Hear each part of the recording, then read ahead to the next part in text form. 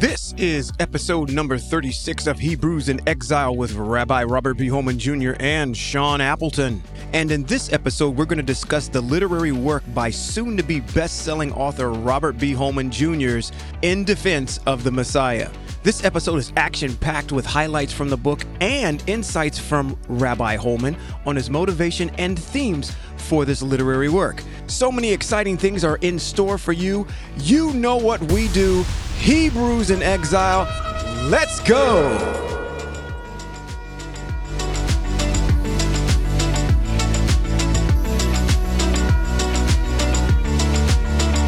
For all you beautiful people out there, this is Rabbi Robert B. Holman Jr. and Sean Appleton. And this is Hebrews in Exile. All right. Welcome, my friend. Yes. You know, this is an exciting day. I am so excited tonight because in all of our podcasts, we have been talking about the guy across the street. And a lot of the followers and some people have even laughed, and that I've talked to that are following us have laughed as, you know, I get a kick out of you guys talking about the people across the street and the guy across the street. The head honcho across the street. And, you know, I have alluded in many of the podcasts to the aspect of Jesus Christ or Yeshua not being the Messiah for this sixth day. Right. It's a tough subject matter to tackle. It is a tough subject. It's extremely tough, arduous, particularly for individuals who have been ingrained, as we all were, that are now Hebraic, ingrained in the Greek theological premise that Jesus Christ was the Son of God. Sure. The interesting part of that, what I'm just saying, is that is so ingrained into the fiber of mankind that there is a text in the Greek theological premise that talks about, and the whole world wandered after the beast. Yeah. Subsequently, they're talking about their own their own narrative. They're talking about their own self. That's interesting. They're talking about their own self. Telling on yourself. Because dry snitching? Yeah. Because the beast, all of the beast nations are identified in the book of Daniel. True. And every person who has gotten their THDD, DD, PD, PhDD, DDDD, whatever theological DD they got from a seminary, from the cemetery? Seminary. Okay. All right. Let's make sure we get it right now. Have all taught them the narratives of Scripture and have focused on the 666, the Antichrist, and the beast nations. Yeah. So they're not ignorant to this. No, because it's taught. They've been taught this. They got learned. They got their diplomas and their little plaques that they have on the wall, based on the fact that they passed. They graduated from a theological seminary school. Yeah. So with that being said, when we talk about beast nations and we talk about Greece,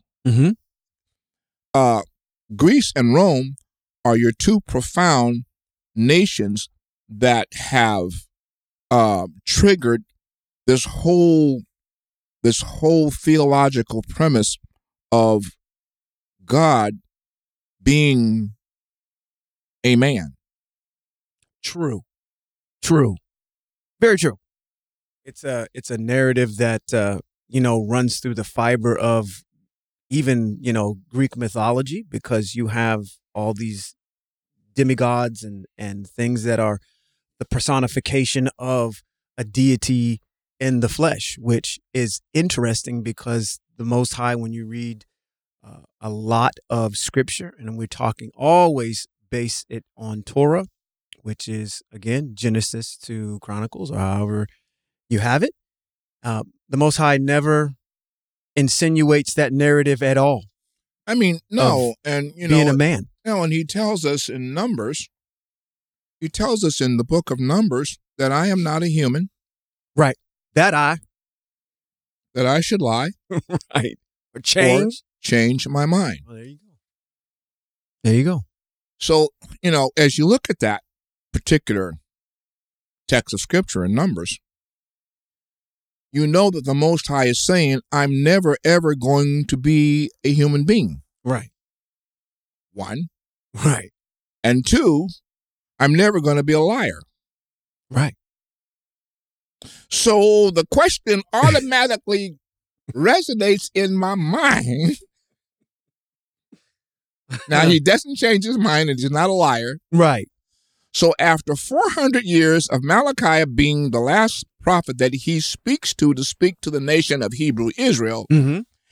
the Most High wakes up and has a lying, demonic nation called Greece write a narrative for him and call it the New Testament. Right.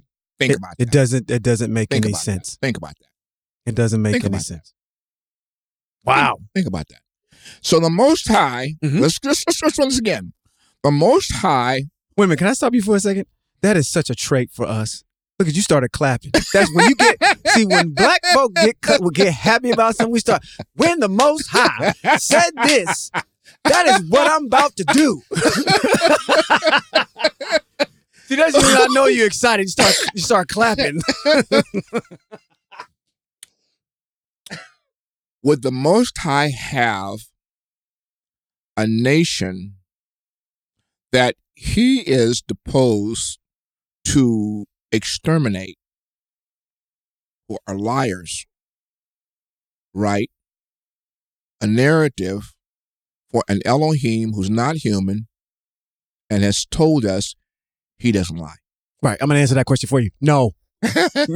Emphatically no. So if you're out there wondering on the fence, no. The answer is no. Bing, bing, bing, bing, bing. I mean, it's not logical. It's I mean, the one thing that I think is very cathartic about scripture is that it's present day application and how it relates to how we live today. I always use the example, and I'm going to come back to this point. I'm going around Robin's Red Barn. I always say to people, I said, when you look at what the Most High has instituted, I said, especially from a standpoint of the mitzvot. The mitzvot are there. The mitzvot have a consequence if you violate them. It's no different than where we live today. There's no place you can't even live in your mama's house and violate the rules, your mother's and your father's house, and violate the rules and have no consequence. It just doesn't work anywhere. So to go and say, you know what? Well, that person paid it all and I don't have to atone for any of my actions or my behavior. It doesn't work. So that's why I'm coming back full circle to the point to say, to piggyback on what you're saying, is that the Most High's, the way he operates is in reality. Yeah. It's not in a fictitious fantasy. You know, I said this a couple of weeks ago. It doesn't operate in some la-la land across the street from the enchanted forest. It just doesn't work. Okay. Let me state my position a different way. Okay.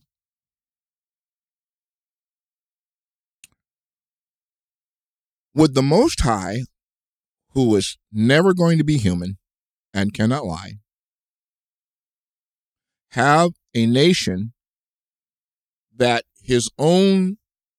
through his own mouth to the prophet Daniel, describe in detail, mm-hmm. I'm going to use their terminology. Sure.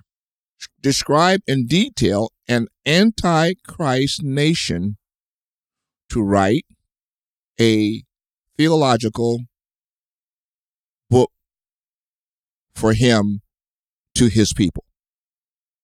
Now, I'm going to ask a question because the average person might be confused because you said Antichrist nation. Yeah. The Most High is not going to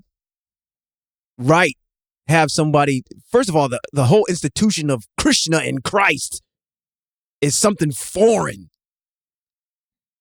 to the Hebraic walk, period. Yes, it is. Yes, it is. Yes, it is. But so in the body of the question is the answer, which is no. Yeah, and I phrased it that way because right. Christians who embrace this Greek document need to know that you're embracing a document that is against your God, that you claim to be your Messiah. Correct. So if the Greeks and the Romans hate your God, okay, and they also hate you, I'm trying to figure out for the life of me, why do you keep drinking the Kool-Aid? It's a very astute question. Can be tackled from many different angles. Now, here we are. here we are. Hey, but I've got the perfect answer for you right here behind the third door. Now, I want you to remember something, okay? This is called Hebrews in exile. And as Hebrew people in exile and having studied the scriptures, Bereshit to 2 Chronicles, and all the pieces in between, we have discovered that the guy across the street is either he's non-existent, or he's a demigod, or he's fictitious, or he is the imagination of Greece and Rome. But to the Hebrew people, and not only to the Hebrew people, but also to the people who have been our keepers until we woke up, the Ashkenazis. Yeah, our stewards. And y'all have gone around talking about, well, the Jews don't believe that Jesus Christ is the Messiah. Well, neither does Hebrew Israel. Right. Yeah, so they're not alone. They're not alone. And I was one of the persons early in life that was disparaging against them because of that. But that was because of ignorance. Ignorance comes in 2 degrees. Okay. Ignorance comes in the degree that you don't know because you don't put the effort in to know. And the second degree is ignorance comes in the fact that something might be out of the purview of your mind, intelligence, or desire to want to know. I'm ignorant. I don't want to know how to do brain surgery. I'm ignorant to that. Okay. All right. See? I don't want to know how you lift a 2-ton beam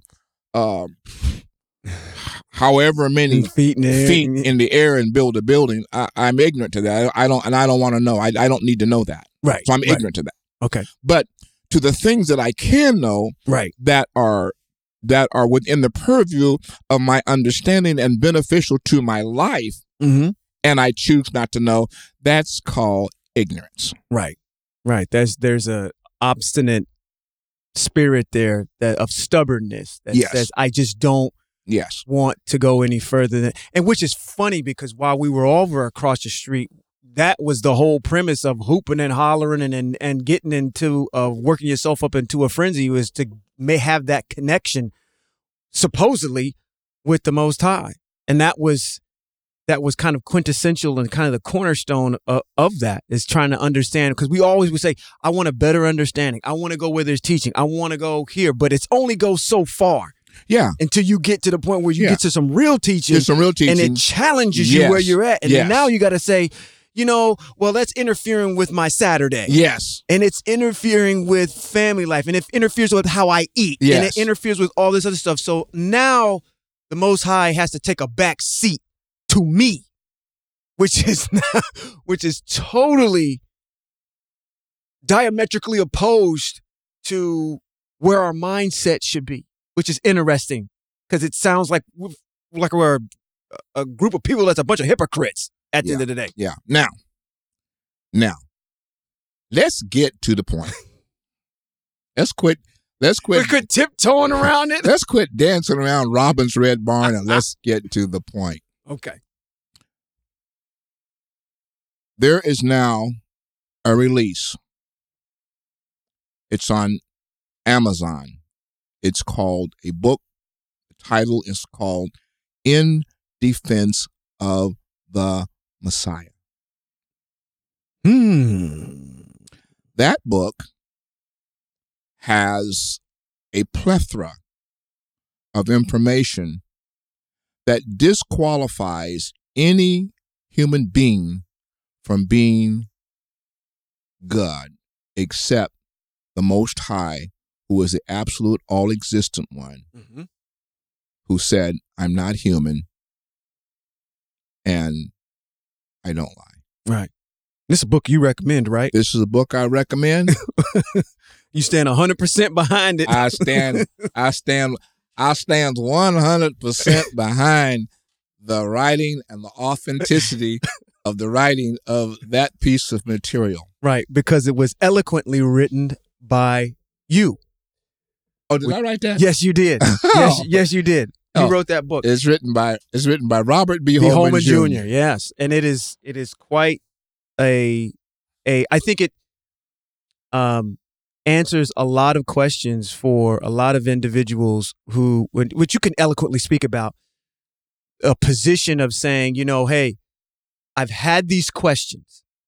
I am apprehensive about going to spiritual leaders in my congregation to get the undisputed truth, unmitigated truth, untainted, unbiased truth about things that have never made sense to me. Right. And I think this literary work actually ties the knot, fills in those holes to make it. Now you have a document that you can go to and read for yourself, along with, even in your King James Bible. You can follow along in your King James Bible, your International, your NIV, or whatever Bible you want to read. The facts within this book prove that there cannot be in this 6th day anybody called the final excerpt of a Messiah. Now, there will be a Messiah. Right. But not in this day. Not at this point in time. Not in this day. Yeah. And it's in a specific place, too. So, now, I wrote this book because of all of the people, and there are a plethora of people who do not believe that Jesus Christ is the Son of God. A plethora. Right. There's a plethora. I'm running into them I'm running into them now every day. And they're and interesting enough, color is not an issue that defines it, because people of all nationalities of color and race have come to that particular conclusion. Yeah. This book outlines from start to finish the facts that nullify the fact that there can ever be a person called a Messiah or a person who can save you in this 6th day that belongs to the Most High. Which is, you know what? It's a very interesting pull. Even the title of the book, you even say, In the Defense of the Messiah, and you explain who that Messiah really is. Yeah. And people need to understand, like you said, there will be one, but the one you think it is it ain't it. Matter of fact, Matter of fact, are we going to quote it? No. Are we going to say we're going to quote the book? No. Matter of fact, if he shows up in the seventh day at all, he will show up just like you and I are going to show up. Right. He going to put on his pants just like we do. Yeah, and he's not going to get no special seat. Right. Ahead of Moshe or ahead of the eternal king that the Most High said will be my Messiah, my Moshiach king forever, which is King David. See, you know what? See, What? this is the funny part about, kind of knowing scripture and knowing the Most High. If he is even in that day, I don't think none of us would stand by him. No, because you'd be like, you kind of suspect because you walking around unclean. Yeah. You letting all kinds of stuff happen. I don't want to be caught up in nothing. I got to go over here and buy this extra lamb and this bull to go sacrifice because of your behind. you run around talking about except you eat my flesh and drink my blood. Yeah. And that's a direct violation of Torah. That is such a direct violation of the Most High's word. That's right. That it's just undescribably. It's but if you don't know scripture, then you're gonna continue to hold communion and say, "This is the blood. This is the blood of Jesus Christ. Drink ye all of it. And this is His flesh. Right. Eat ye all." Right. Which is symbolic of eating flesh and blood, which the Most High said is an abomination. Yeah, which is a subject matter you tackle. I tackle in the book that's very in the book. succinctly to Yeah, say, very hey, succinctly in the book. which is interesting because you know what, with that, the style of the book is set up to kind of the way it's done. It's not loosey-goosey where you're sitting there, you're saying, you know what, these are my opinions. It's so No, it's based on scripture. It's poignant and it's based on scripture. Everything that's in there, the assertions that we're having some lividity with this right now. Yeah. But it's all backed up by scripture. scripture. Period. The end of story. So you can look at it for yourself. I cover in the book the 8 days that are associated with the Most High that He's established. And I can hear you saying, now what? 8 days? Right. 8 days? Right. Yeah, the Messiah, the absolute all-existent one has 8 days. Which is the reason why understanding the Shabbat is so important, because the 8th day with the Messiah is called a day of new beginnings. And He has a day of new beginnings. Every time we finish a Sabbath week, the day that follows is the day of new beginnings. Every time we go through a sabbatical of 7 years. 7 years, yeah. 49 years. We get to this Jubilee year, which is a day of new beginnings. Yes, the Yovel year. The Yovel, which is a day of new beginnings. So the Most High has 8 days. Those 8 days are also explained in the book why they were there and what they pertain to. Good. There's a particular part in the book which talks about the 7th day, the 6th day, which we live in, which is the day of grace, and what it pertains to and why the Most High gave us this 6th day of grace. The Christian church wants you to believe that Jesus Christ is the author, that the grace started with Jesus Christ. But hey, long before that. You mean to tell me that our forefathers in the wilderness didn't receive some grace and mercy? Absolutely. Oh, my goodness. Absolutely. Oh, my goodness. We had, oh, yeah. And several occasions where, I guess one that comes to mind very poignantly is, I don't even know if you would classify this as grace, so you can correct me if I'm wrong, but there was a situation where the Most High was getting ready to wipe them all out. Period. End of story. I will just start over with you, Moshe. For the second time. So his intercessory, what's the word I want to use? His intercessory ambassador. Yes. to on the behalf of the children of Israel, provided them with this, I'm going to use that buzzword, grace. Yeah, it's my because they could have easily been wiped out. Yeah, we could not be here. Right. And that's same with where we're at right now. We're in violation of of Torah, the Most High could easily just. So in the book, I talk about the day of grace and the reason why the Most High established the day of grace for us and why it's there, because it's going to help us to get to the seventh day, which is the millennial age and the Messianic era, in which that the true Messiah will show up. Right. But the true Messiah that's going to show up is not going to be JC. Right. Let me ask you a question about the narration of the book, because you have 3 individual topics that have a lot of meat in them. The first aspect of the book, you talk about Greece and Rome and their portrayal in kind of demonizing, for lack of eloquence, the Hebraic people and how this thing came into existence. And then you go into the second part is the 8th day. And then you finish up with the issues of Yeshua. Why those 3 topics? Why are they so poignant to? Well, actually, you missed one. Okay, all right, you missed one. The flow goes from what we inherited.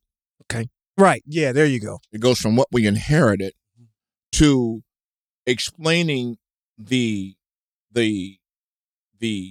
8 days into dealing with scripture that has been badly demonized by the Eurocentrics to place Jesus Christ within the narrative of prophetic scripture. Okay. So we've gone in, looked at the Greek text that says, well, this was written to fulfill a prophecy. We've taken what the Greeks have said, mapped it back to the prophetic word that is written in the scriptures, and it falls within the narrative of the O.J. Simpson trial. Right. If it doesn't fit, then you must have quit. You have to quit. And the narrative of the prophecies that they are trying to use to make Jesus Christ their golden object doesn't fit the prophetic narrative. So we've discussed that. Okay. What we call, misinformed or misunderstood scriptures. But it sounds like those are the kind of like the core. That's the core foundations. That's the argument. Yeah. The misunderstood scriptures are the argument. Okay. Because your first thing you're going to ask me, well, what about Isaiah chapter 7? Okay. And a virgin shall be with a child, and his name shall be Emmanuel, God with us. What about chapter 9 or 8? Unto us a child is born. Well, I'm explaining the narrative of what all of that is talking about. Well, what about Isaiah 53? By his stripes we are healed. Yeah, blah blah blah blah.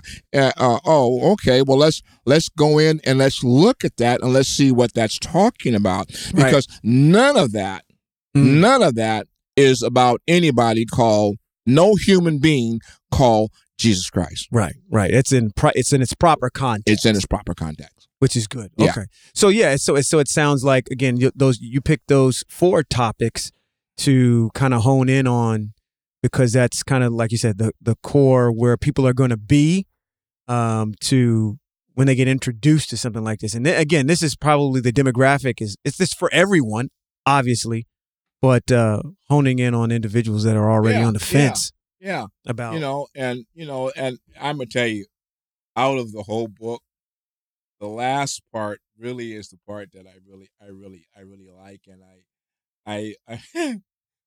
I hope I didn't miss anything.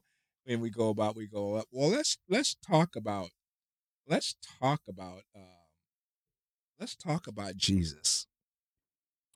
Yeah, because he's really a focal point. Let's really talk. Let's talk about him in light of Scripture, and let's ask some questions about God. Right. Let's ask some questions about Elohim. Let's ask some questions about this person who is passing himself off as being Elohim in the flesh. And there's a question in the book. There's a question in the book that asks the question. Then let me get to. You got so much. Well, you can't even get it out. I know. Wow. I know. Here's one that you need to really think about. This is in the book. Where in the New Testament does Jesus Christ ever say that anybody is to pray to him? Is this a multiple choice question?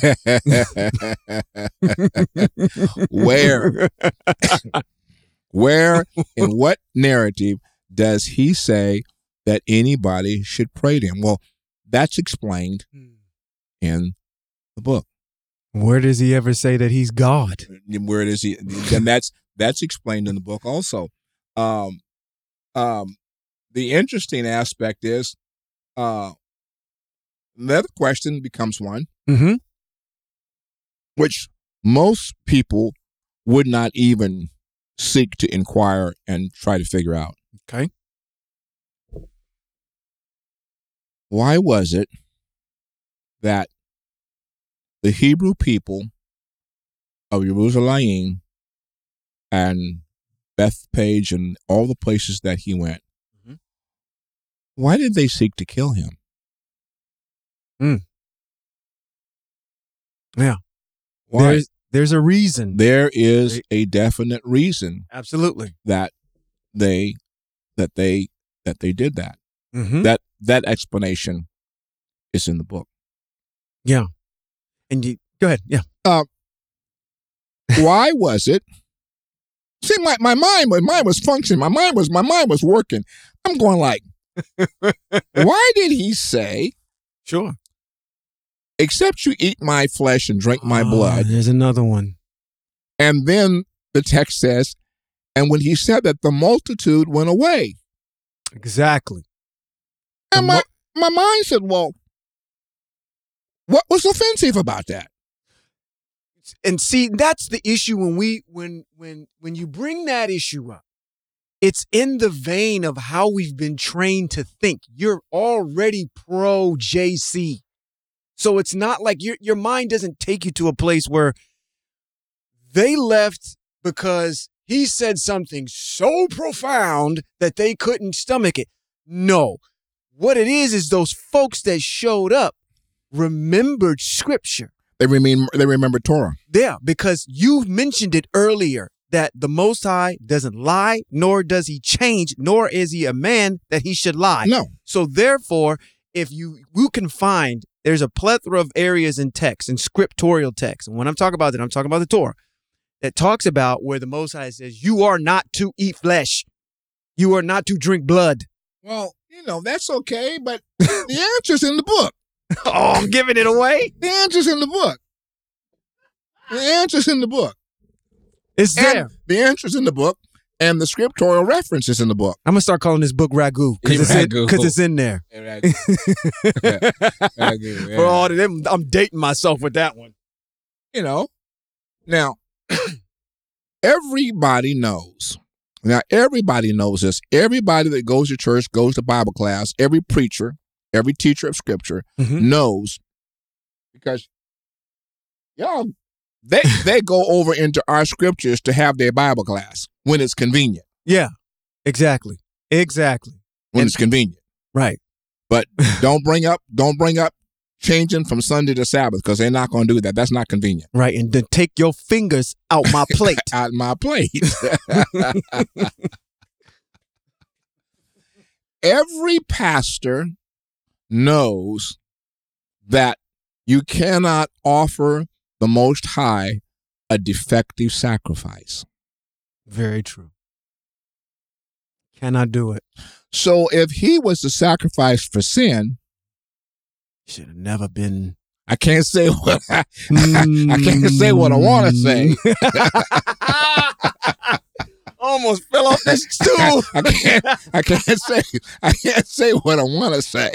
Oh man, because this is a family show. Yeah, it's a family. This is a family thing. But yeah, But he literally the got condiments there, yeah. himself whipped to the point that it's been taught that Right. he was not recognizable. Right. And Right. but yet he's a sacrifice for sin. Right. But you explain that I explained in the that book. in the book. We got to stop. Yeah, it's in the book. It's in the book. So yeah. It's wow. There's so many. It's and it's befitting. And I the reason why I keep pumping this up because I'm proud of the work that you've put in to doing something like this because it takes a lot of courage to put out a whole spread. And what it is it's done in a way again where it's like the Johnny Cochran of, you know. Oh yeah, we're in court. Yeah, it's literally consider this, Exhibit A, Exhibit B. Now, if you decide after reading this literary work that you're still not convinced, because that was going to bring me into segue in my next question to you. Is there anybody that who this isn't for? No. All right. No, but it's mainly written to Hebrew Israel. Okay.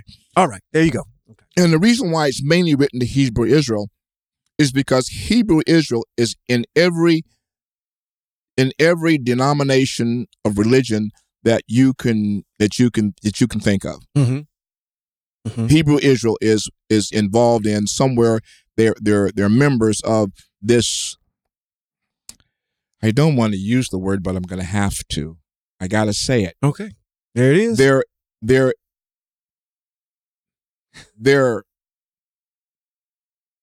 ingrained in this total idolatrous theological premise, which is error. Mm.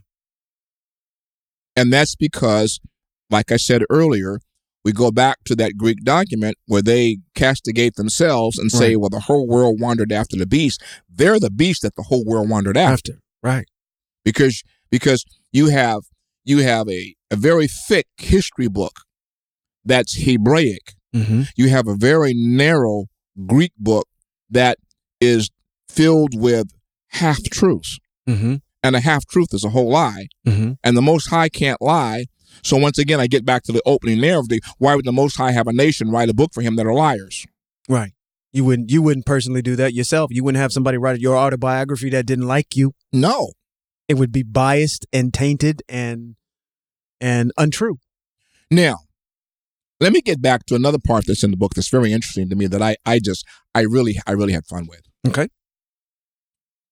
Eli, Eli. Yeah. Lama sabachthani. Why hast thou forsaken me? Forsaken me. Can the absolute all-existent one forsake himself? No. I'm sorry. I was supposed to save that for the book. I keep jacking that up. That's okay.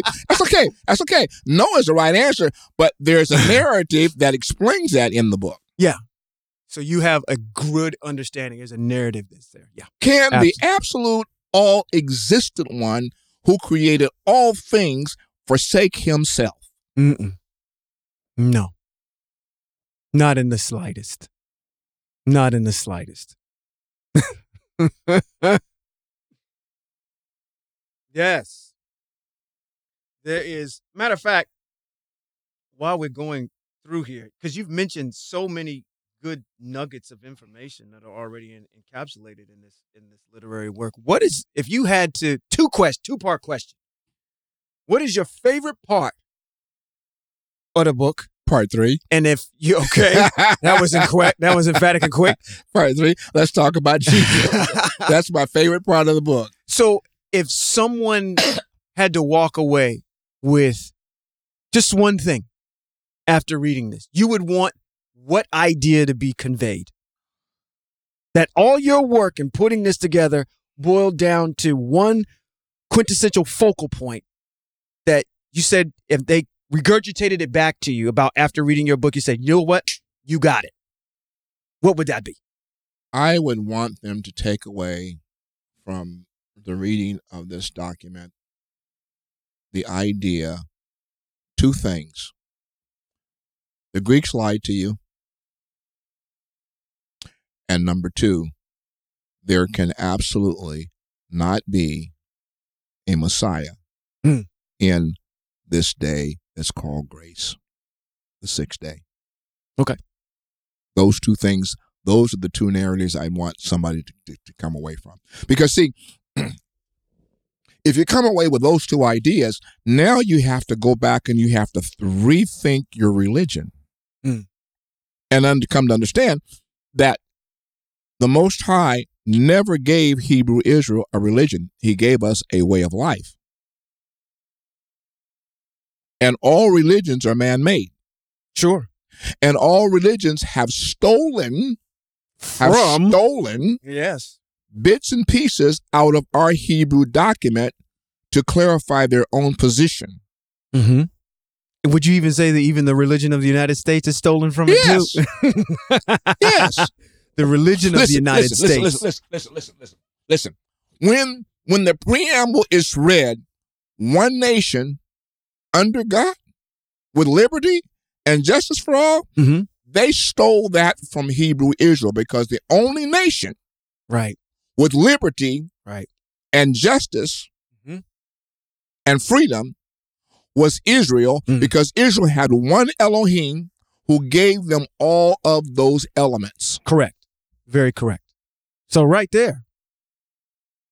Along with a plethora of other, watch this now, a plethora of other laws and amendments that are statutes within the Constitution and within the laws of this nation, America, that comes straight up out of Torah. And let me ring your bell.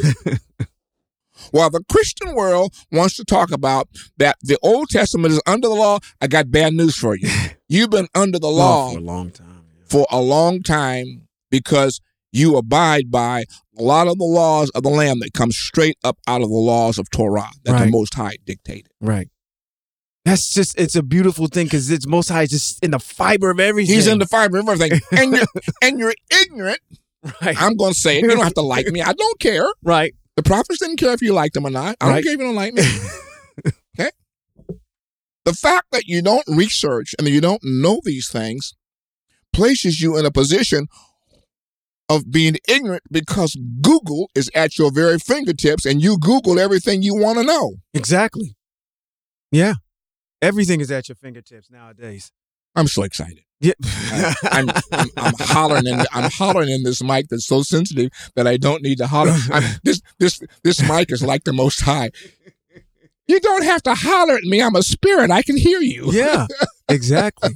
But the excitement behind the narrative of in defense of the Messiah is a document that clarifies all the questions that many people have, statements that many people have said but have not put in writing. And there's nothing out there that you can go grab to quantify what in defense of the Messiah does. Right. If there would have been something out there, I wouldn't have written this. See, you know what? Because I take like this first work. Now I'm very specific when I say this first work. What you trying to say? You trying to forecast that there's a sequel coming? With this particular piece, you know, it is, I think, the global issue with the Most High constantly. Because in a previous podcast, I had made mentions of, you know, the Marcus Garveys of the world, the Malcolm Shabazz of the world, the Martin Luther Kings of the world, the Louis Farrakhan's of the world. Our leaders are all banding together because it's a community that's trying to come to some type of stability. Right. And we don't have that. And what this book does is very quintessential in trying to get the Hebrew people back on a course to the Most High. Yeah. Without, which is quintessential. Yes. without spiritualizing anything. Not spiritualizing nothing. You are not going to come away from reading the work and say, he made a bunch of analogies and metaphors and similes and applied them to something that had nothing to do with the context of Scripture. No, didn't do that.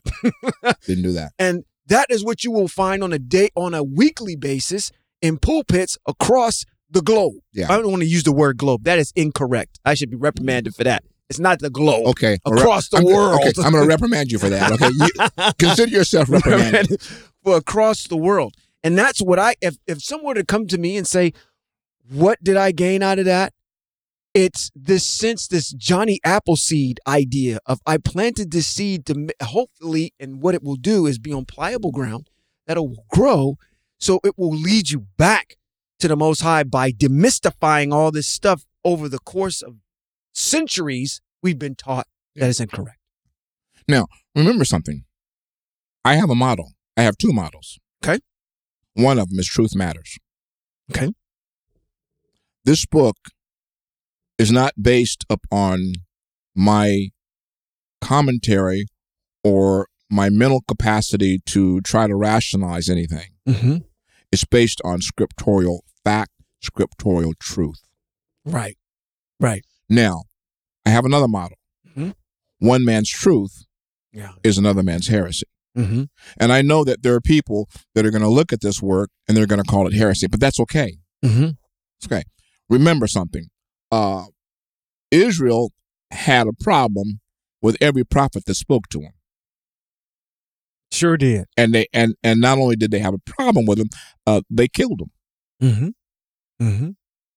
So now I hear you. So now you calling yourself a prophet? No, not by any stretch. Not by any chance of me. But I'm only saying that people will castigate truth when they don't want to accept it. Sure. Absolutely. And I expect that. Mm-hmm. But that's okay. Right.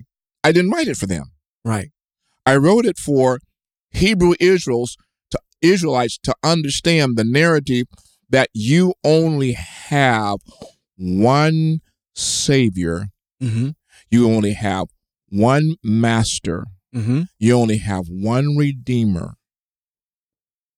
And that one entity tells you in Scripture who he is. That's in the book. Yeah. Shema Israel Elonai Eloheinu. Adonai Echad. I shouldn't even say Echad, but Yahweh Echad. Yeah, that's in the book. Mm-hmm. Yep. It's all there. It's all there. Ragu. It's in there. Ragu. It's all there.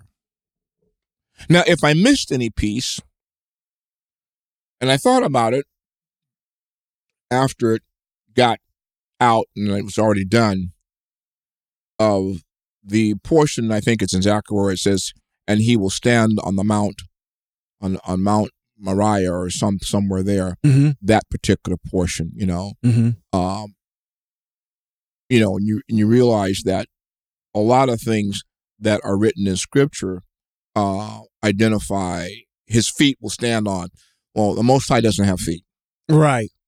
But yet and still, Scripture talks about his hand, mm-hmm. Scripture talks about the physical aspects of a man in relationship to the Most High. Sure, it speaks. It speaks. Yeah. He. Right. Yeah, and then there's another one. So he walked with Adam in the garden. If you read it in context, it's presence. So his feet standing on Mount whatever the Scripture talks about is a metaphor. Right. Speaking of the Most High's appearance, because the Most High is going to appear mm-hmm. once again. Mm-hmm. The Spirit is going to be visibly felt, seen, appreciated in the seventh day of the Messianic era. And guess what he said what's going to happen in that day? Mm. He said, and in that day, my name will be one. Right. That's in Scripture. Yep. He didn't say Jesus Christ's name would be one. He said, my name will be one. And guess what he ain't going to tolerate? I got good English, but ain't happens to be the best way I can express this right now as we come to close on this podcast. He ain't going to tolerate nobody trying to pass themselves off as him. Oh. That person will be fried to a crisp. Fricasseed. Dead. It's fried chicken. Poof. Non-existent. Right. And if he's around you, you got to put your No, if he's around you, you know what, you better do like the people, like that Moshe told the people when Korach got swallowed up. You need to back up. Yeah. Because there's some stuff there's some furniture moving just getting ready to happen around here. Yeah. So anyway, I want to encourage all of our podcast listeners to go to Amazon and order your copy of In Defense of the Messiah. It will answer a lot of questions that you have had in relationship to this particular subject and give you definitive scriptural evidence to be able to support your position as to why Jesus Christ or Yeshua cannot be a Messiah in this sixth day. Now, let me ask you one more question before we come to our eighth close. Is there an opportunity for any individuals out there to get an autographed copy from you personally? Sure. All you have to do is email me at firstftf at firsttab.org. There's a space there on our website where you can send me an email, and I'll be glad to send you a autographed copy for the nominal price of less than what it's on Amazon. Mm-hmm. Yeah, $25. Yeah, I think that's right. Yeah, that's good. It's very good. Awesome. Yes, sir. So anyway, we've been excited tonight to talk about this particular subject because now we have a definitive document that can support our position in what we're discussing, what we're talking about going forward. We being Hebrews embrace the Elohim of Abraham, Yitzchak, and Yaakov. Mm-hmm. We are of that family. Now, as we come to close tonight, there's a sequel that's in the works. And the sequel that's in the works is called What About My People? Mm. Because people that are Hebraic in the world don't know that they're the Father's people. So I'm going to have to explain to you how it is that you are and how that we are all connected to the family that goes all the way back to Father Abraham. Let me close with this. Father Abraham is our great